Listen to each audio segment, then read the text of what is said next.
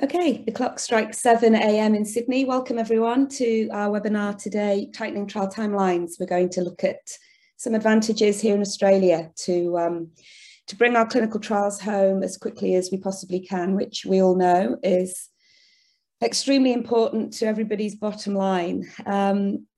Bit about myself, this slide's old. I've got almost 30 years experience in clinical trials now.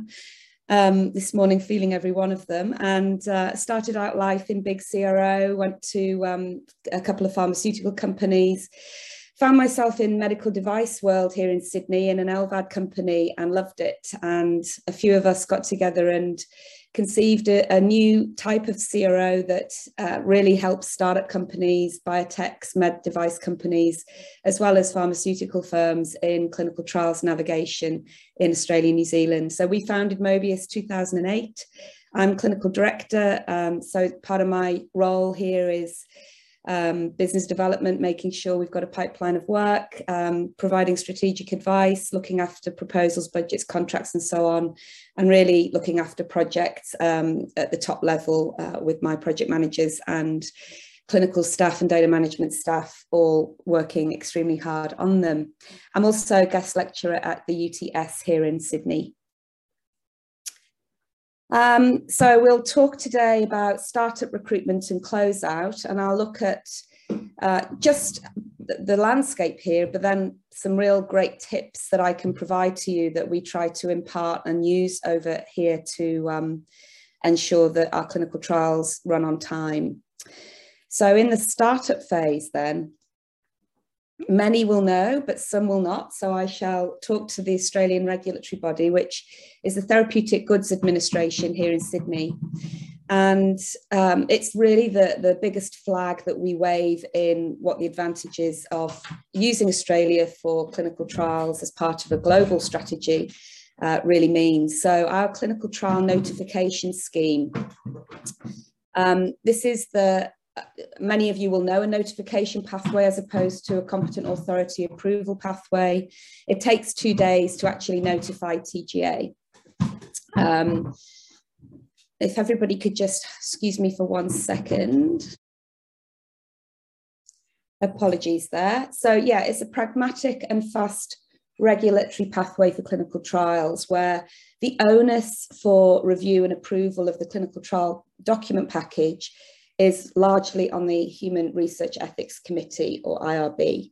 It's all done online by the local sponsor.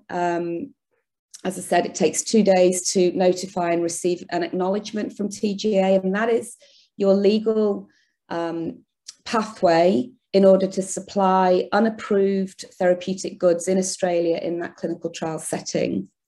Just a note at the end there, the final bullet point, that there is an approval pathway as well. And that's really for class 4 biologicals, really significant gene altering or modifying novel drugs and so on. To be honest, I've been working in Australia from the UK for almost, well, over 25 years, and I've never actually had to use the CTA. So CTN is 99.5% of the clinical trials that occur in Australia's pathway. So in order to run a clinical trial in Australia and deal with TGA, you do have to have a local Australian sponsor. Now that could be an overseas sponsor subsidiary that they set up here.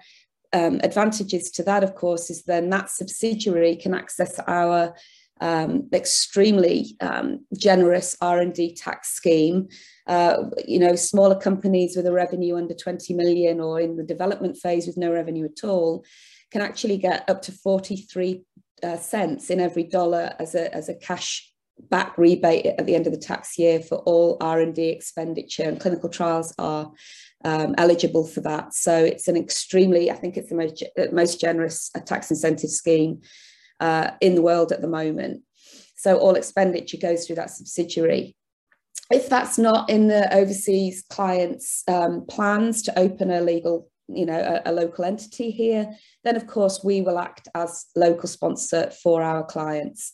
And that just means that our local sponsor company is named on the clinical trial insurance policy. That enables us to then contract with our sites, indemnify them, and indeed pay them on the overseas client's behalf. So anybody that would like more information on the R&D tax scheme over here, there is a link, and everybody can access these slides at the end of the webinar. It's recorded, and there is a link here to the ATO's website for more information. So over the pond in New Zealand, their regulatory authority over there is called MedSafe, and in devices, there's actually no regulatory or regulations governing medical devices or clinical trials right now. So there isn't even a notification required. In pharmaceuticals, there is an approval pathway. It's called SCOT, the Standing Committee of Therapeutic Trials. And you can apply to, using SCOT, you can apply to the regulatory authority in parallel with IRB, and they require the IMPD and the usual clinical trial document package in order to review and approve your study. It takes around 45 days, so it's not a long process. And then in addition, we've got our ethics approval and the local approvals at the site levels. So this slide just illustrates really the way in which the Australian clinical trial startup process works. Ethics approval, first thing we're doing, but in parallel, we're getting our governance package together as well. Once we've got both, we can notify the TGA. We register on the publicly available or publicly accessible registry if that's appropriate, such as clinicaltrials.gov or the ANZ CTR, and then recruitment can start. So, top 6 tips for startup. In Australia, we do have a single ethics review process, SERP, and that means we can have a single ethics acting in the lead. It's important to have an ethics committee that is responsive, and the first thing that we check is which ethics committee that we might use. If it's a single site, obviously we tend to use the sites one, but we don't have to. We can actually go to a more expeditious ethics committee, and there are a few around that are faster than others, and we know who they are in Australia. So the first thing to do is check their submission deadline. The last thing we want to do is be creating our clinical trial document package and miss the deadline by a day, because in general, in the public setting, our committees meet monthly. So that can actually put you back terribly. Each ethics committee as well has their own requirements. They tend to be quite generic, but some ethics committees have a 2 week before the ethics committee deadline, they like to review the package. There's an independent reviewer to make sure that everything is correct and so on. So it's extremely important to know which ethics committee you're going to, when the deadline is, and what their requirements are. Some things that take a lot of time that people don't really think about at the beginning. If we're using quality of life assessments and tools, licenses can take weeks to obtain. So we've just had a bit of a nightmare over here trying to obtain something from the EORTC. It took 3 months. So again, very important to have it top of the list in planning, that we initiate those licenses extremely early on in the piece, because they do have to, those quality of life documents, if they're patient facing, of course, do have to be in the ethics package. Again, at feasibility stage, it needs to be discussed what the actual clinical trial budget is for the site. Many people leave this till we've got ethics committee approval now, let's send the contract to the site and let them have a look at the budget and so on.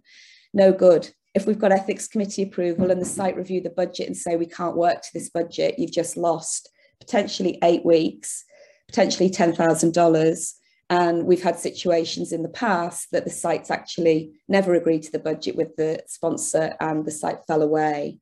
So we actually present a budget. It doesn't have to be the full clinical trial agreement. They're all templated standard here anyway, but certainly the budget should be shared very, very early to make sure that that's agreed upon. And on that, we can actually put the budget into the standard clinical trial research agreement or clinical investigational research agreement and have that reviewed by our site's governance or research office in parallel. While the ethics committee are reviewing, we can have the CTA reviewed by the governance officer in parallel. And that way, when we've got ethics approval, we put the package together for the site-specific assessment, which is your contract, insurance, indemnity, ethics approval, and then we can put that in together knowing that our contract's already been approved in principle by the research office. Understanding our site's foibles, idiosyncrasies early. If it's a Catholic site, there's a completely different patient information consent form wording that we need to use. If there's a university involved, there tends to be some delays in ensuring where funding is being spent, and universities can be quite an obstacle in that process. So if there is a university involvement or in an academic or tertiary hospital, it's good to understand at the feasibility stage what sort of timelines that involves when we get to trying to get our site-specific approvals through. Are there any particular state requirements? For example, in Victoria, they have a Victorian module. And if you've got a multi-site application and you submit to a Queensland ethics committee as the lead, but you don't include a Victorian module and you've got a Victorian site, that Victorian site will never get up. So these sorts of things are very important to spot early and make sure that in the planning, one knows exactly what our packages need to contain. And finally here, it's very difficult if a PI doesn't tell you information such as I'm going on leave for 3 months right in the middle of when you want to initiate and I need to sign everything and be trained. But if it's at all possible, we always think it's a really nice idea for these people on critical site staff to let us know if there's any planned extended leave. So we try to have a conversation about that very early. Moving on to recruitment then. Now, I should say we were hoping to have Michelle Gallagher from Opal, who are experts in recruitment, and she couldn't make it right at the last minute, sadly. And so I'm going to present these slides. These are my slides, not hers, but hopefully we can do another session with Michelle another time. So some tips about recruitment that we actually use here in Mobius Medical. So we ensure, again, recruitment is discussed even before we qualify sites. So when we're using our feasibility reports, we ask our sites where their patients are coming from, how many they think they see a week or a month or a quarter, depending on how rare the indication is, and document this, per site. Now, again, they do tell white lies from time to time that you find out later that you might have to halve and, take a few off the number that they say they can get a month or a week, but it's at least good to discuss that and have some understanding early. You revisit it at the qualification visit and make sure that we've got a really nice graph built up of all of our sites and their expected enrolment rate and where their avenues of potential subjects are coming from. And of course, what this can do, and not always, if you've got an emergency indication such as stroke, clot retrieval, you can't advertise or look for a recruitment plan. But if possible, if we're doing a heart failure study, for example, we would create a recruitment plan early on. We would share this with the principal investigators and their site staff, make sure that we've got great targeted socials campaigns using the likes of Facebook, of course. We at Mobius have landing pages for websites that we develop, chatbots that can screen out initially, and then we've got registered nurses on our staff who can actually call our interested patients that the chatbot screened out and actually pre-screen them according to the eligibility criteria before they even get to the site. So this works really well for us. Obviously, all of these documents that we create in the recruitment plan, they all have to be ethics approved because they're all in the public domain. So again, early on, let's ensure that there's an ethics recruitment package created with screenshots of websites, of chatbots, and so on. If there's an e-consent in there, ethics need to obviously approve that. And then, finally on recruitment, we're extremely excited to be embarking on more decentralized approaches at Mobius. COVID has sort of fast-tracked, if you like, telehealth for the world. And what we're trying to establish now in the company are avenues that we can reach more rural patients. We can have our, tertiary hospitals in our major cities liaise with clinics in less populous cities, but albeit they might have a very elderly population. And so many of our indications require an older patient. So why not tap into, the dozens of cities and country towns around Australia and New Zealand and still access these patients who deserve the best of healthcare as well, of course. So we're really embarking quite heavily on this approach, both in recruitment and all aspects of running our clinical trials.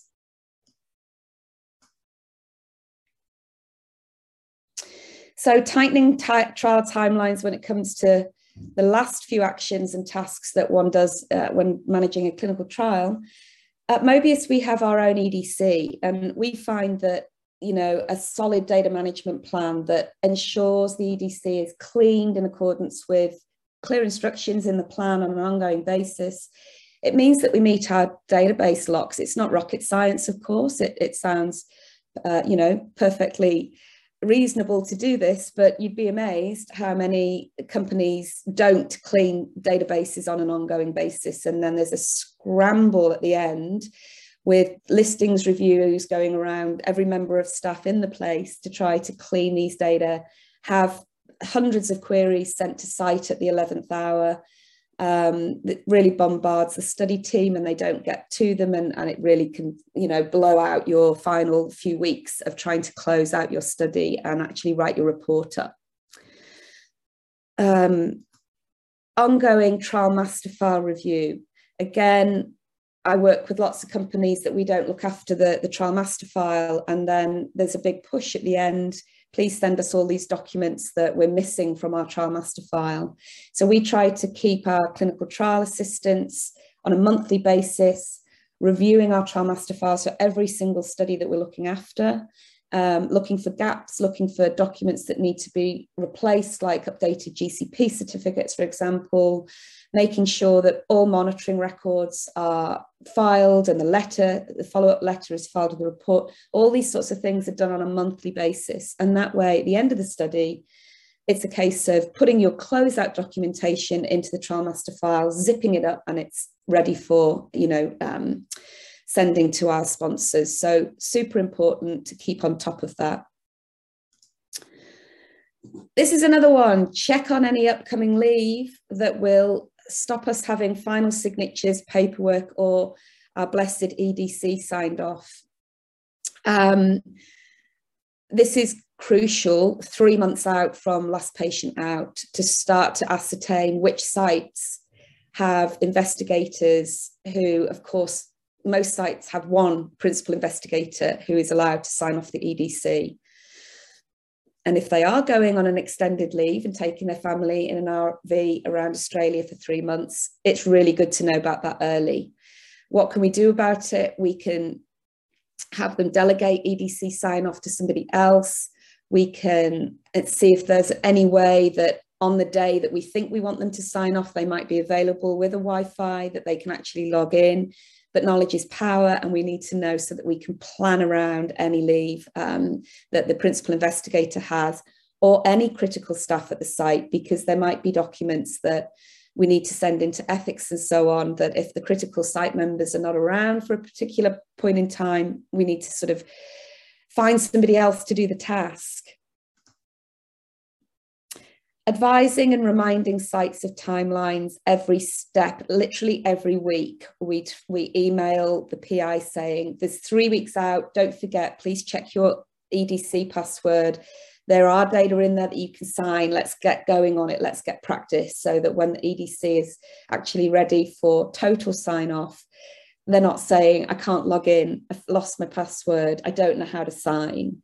we've got some plan in place to actually ask them to be ready. None of these points are rocket science, but they're tips, right? They're things that we found over the weeks and months help us meet these sorts of goals that we set ourselves. And the final thing, of course, is to pre-prepare really the ethics and the research office final reports slightly before the end of the study, so that the minute the last patient is out and the final visit's been done, we can actually submit these reports into ethics and give them time to review and provide their acknowledgement, approval, etc. of those final site reports back, because these things all have to wind up into the trial master file, of course, and until we've got them, we can't fully complete our tasks.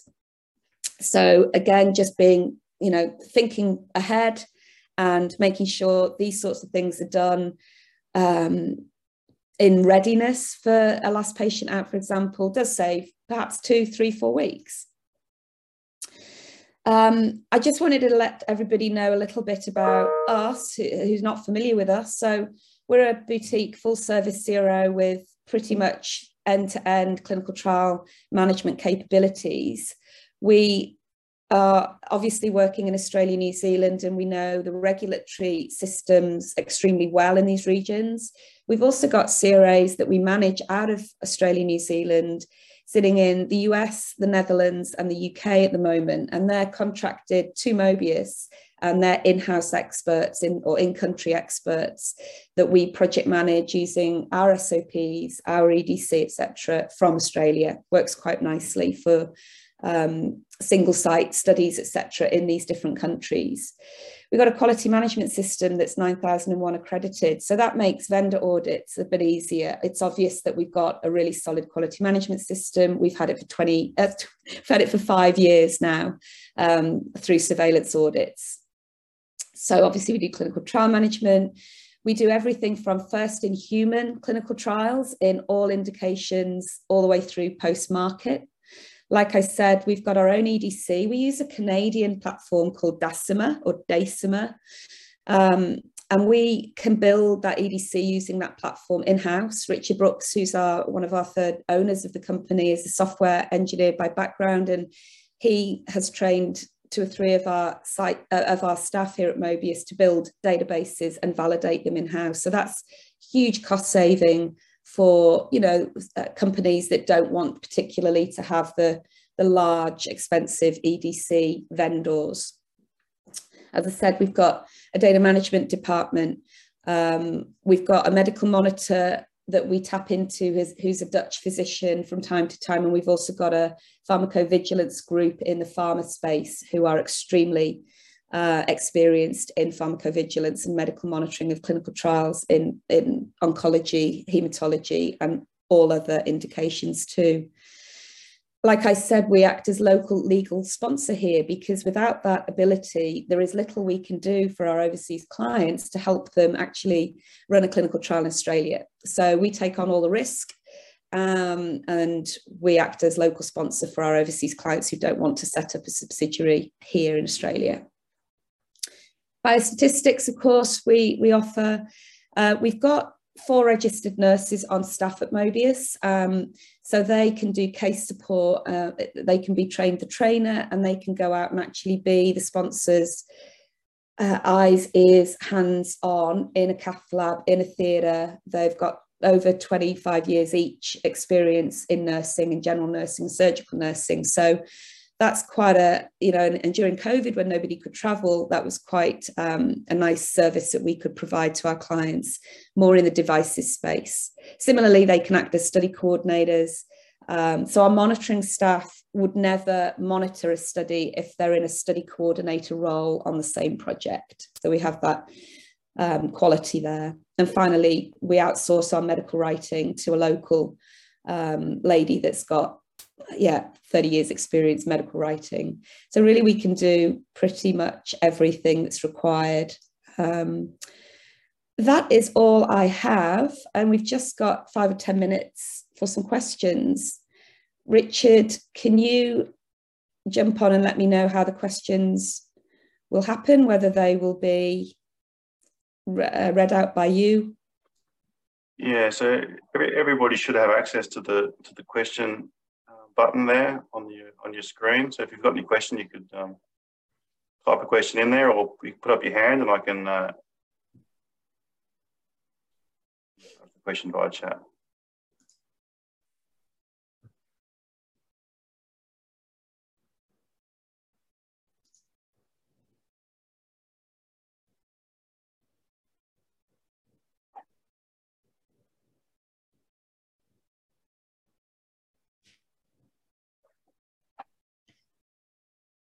Either everybody's looks like you've done such a great job, Suze, or I've done a brilliant job and I've answered everybody's questions. How easy is it for Mobius to organise R&D tax rebates for overseas headquartered clients?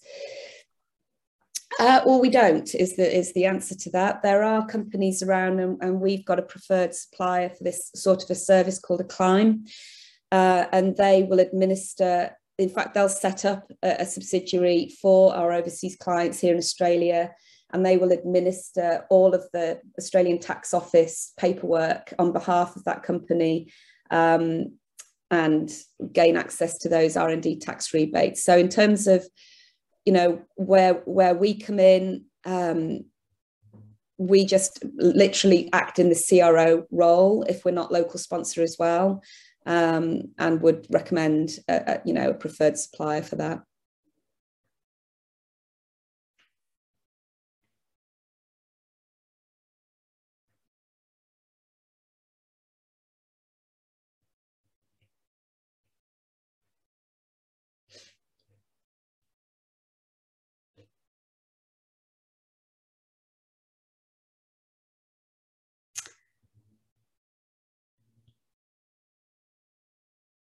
Joy, lovely to have you on the call. I haven't seen you for years and years and years.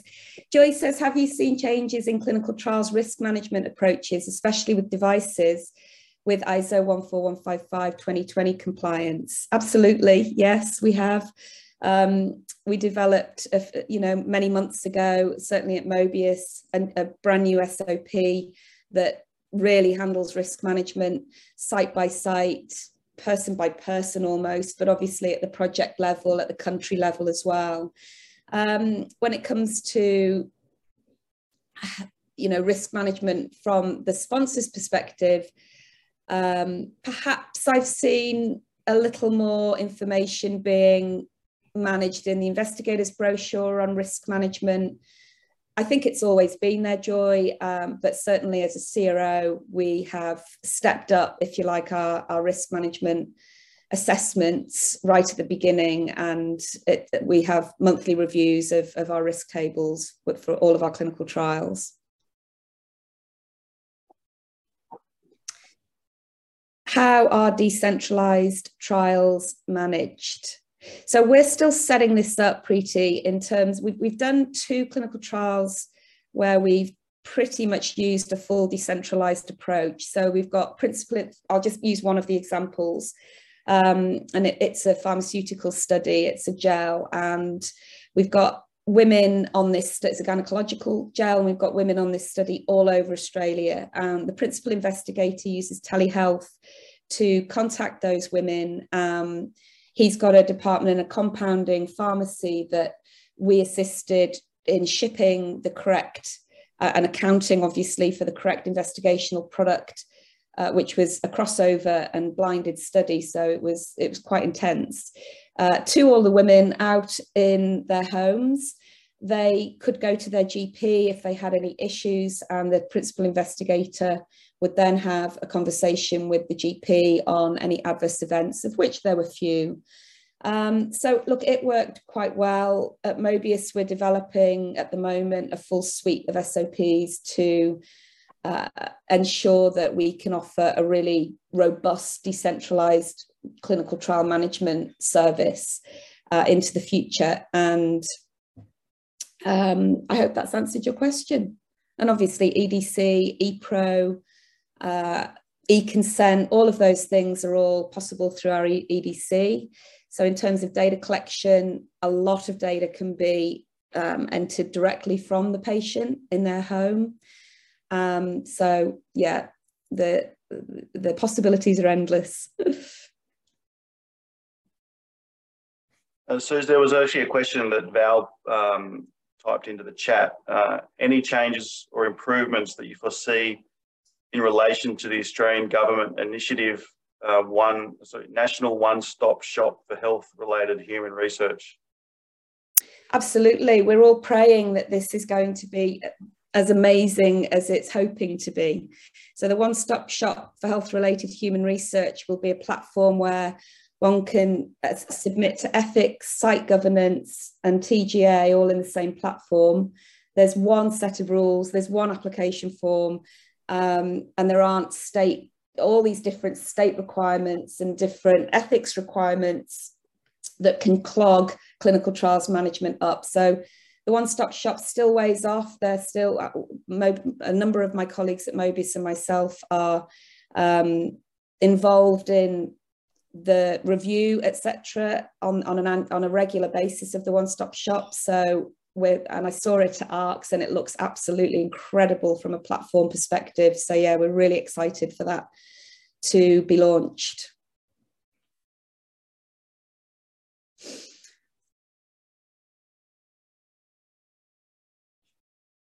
I think that's it, and I think we're bang on 7:30 or whatever time it is in your part of the world. So is there one more question? Yeah, one more question just came in. Yeah. In studies for Alzheimer's disease, cognitive testing is needed. Do you think we can do decentralized studies for them? I really don't. Really. I mean, unless it's extremely mild Alzheimer's. And I mean, look, in many ways, the caregiver is integral. And if there's a caregiver that's consented to doing ePro from their home with their partner or Alzheimer's, we don't call them Alzheimer's patients, person living with Alzheimer's, then it's possible. But I think if cognitive testing needs to be done, by a specialist or a neurologist, that might be quite tricky in sort of a rural setting, for example. I guess there's no reason in the world that the protocol can't be designed so that there is the potential for the caregiver and the person living with Alzheimer's to be seen by a specialist. So I think if the design was really clever, then it could be possible. Okay, I will wrap this up. I thank you all very much for your attention. This is recorded, as you know, and it will be available in the next day or two. And I wish you all a lovely evening if you're stateside and a great day ahead if you're in Australia.